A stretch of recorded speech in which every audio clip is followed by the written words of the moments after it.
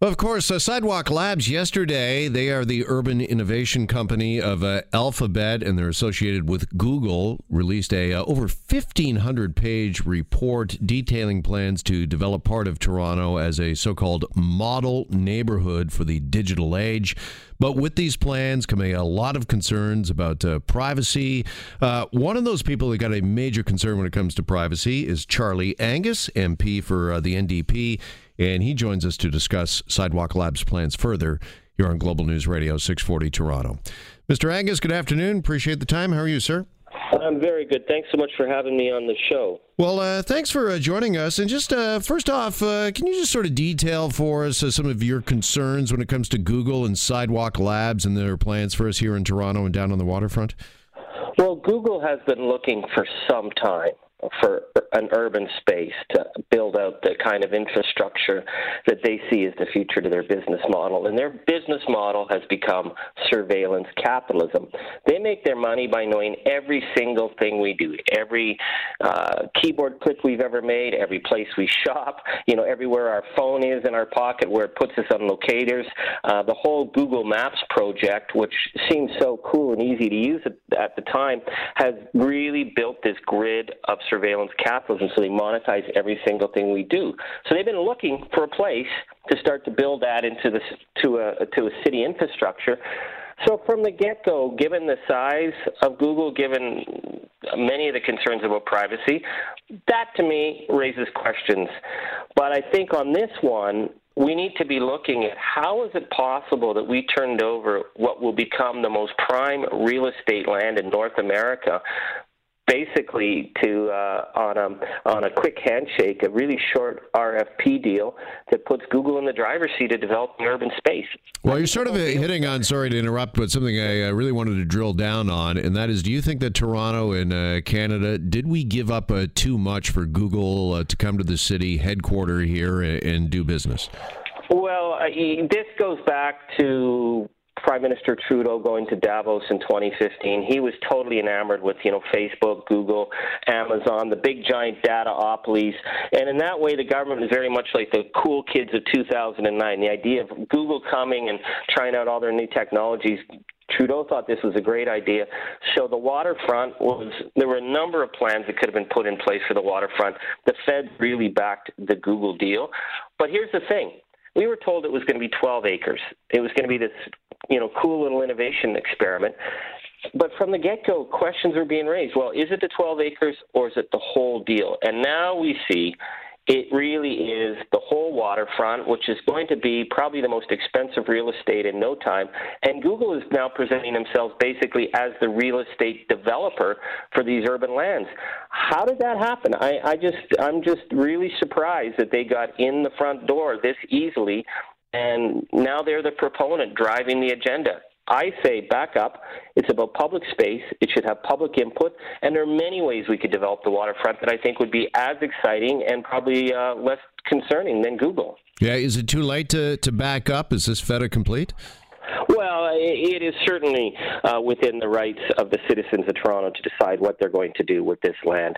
And again, people from all over the world would want to come and work with the city. These are going to be extremely profitable lands.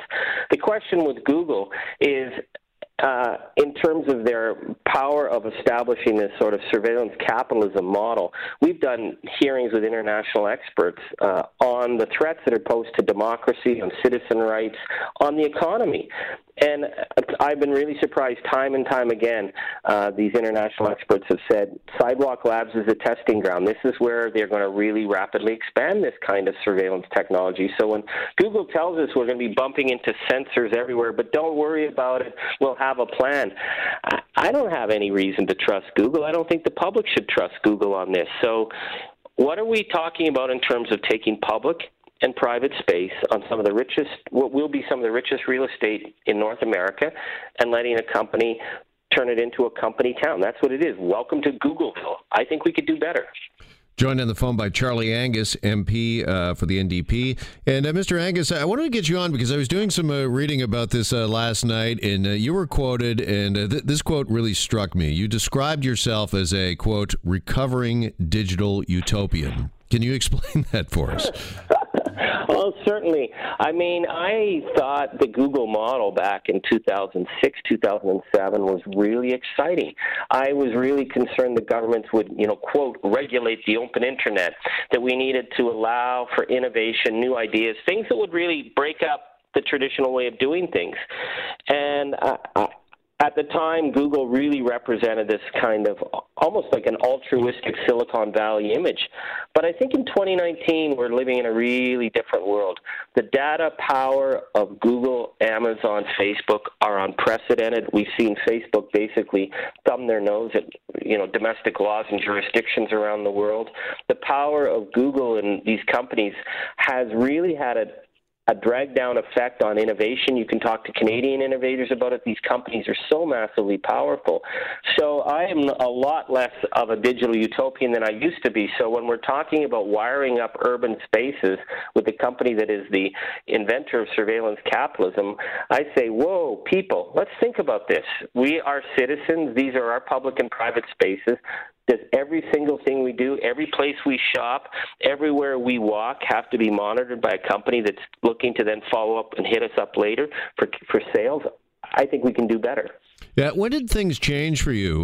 Was there a moment, was it the Cambridge Analytica scandal involving Facebook? Was there a certain event or moment where a light bulb went off and you thought, well, this isn't all that it's cracked up to be?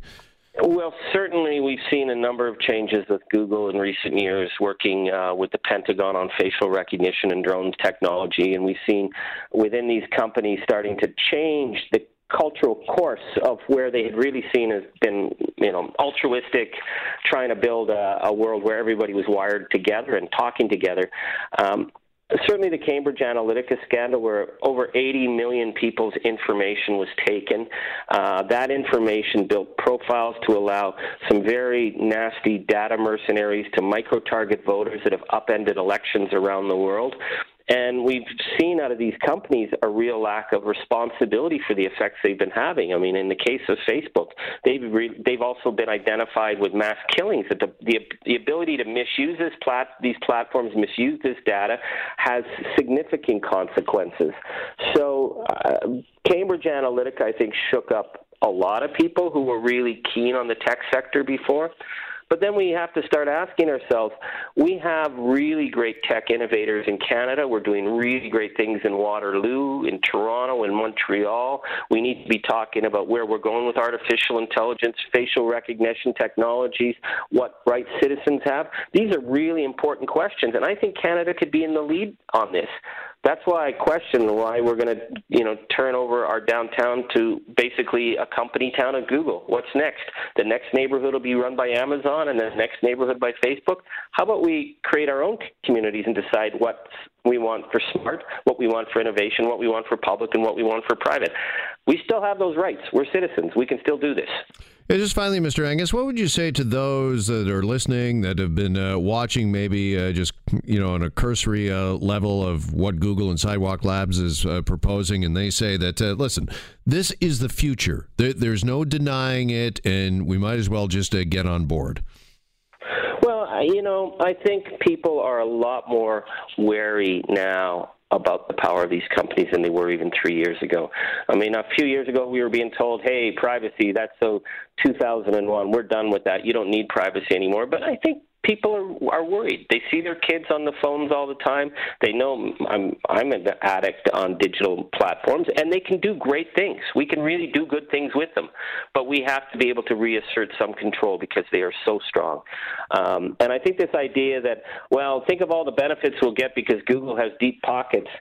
Like, again, we're talking about what will be some of the richest real estate in North America. We can put that on the table and say to many partners, how do you envision development of the waterfront that will benefit the citizens of Toronto and not just benefit Silicon Valley? And that's, I think, where the conversation is going to go on this file. All right, the NDP's Charlie Angus with us this afternoon. Charlie, appreciate the time and a great conversation. Thanks so much for joining us. Thanks so much. Thank you.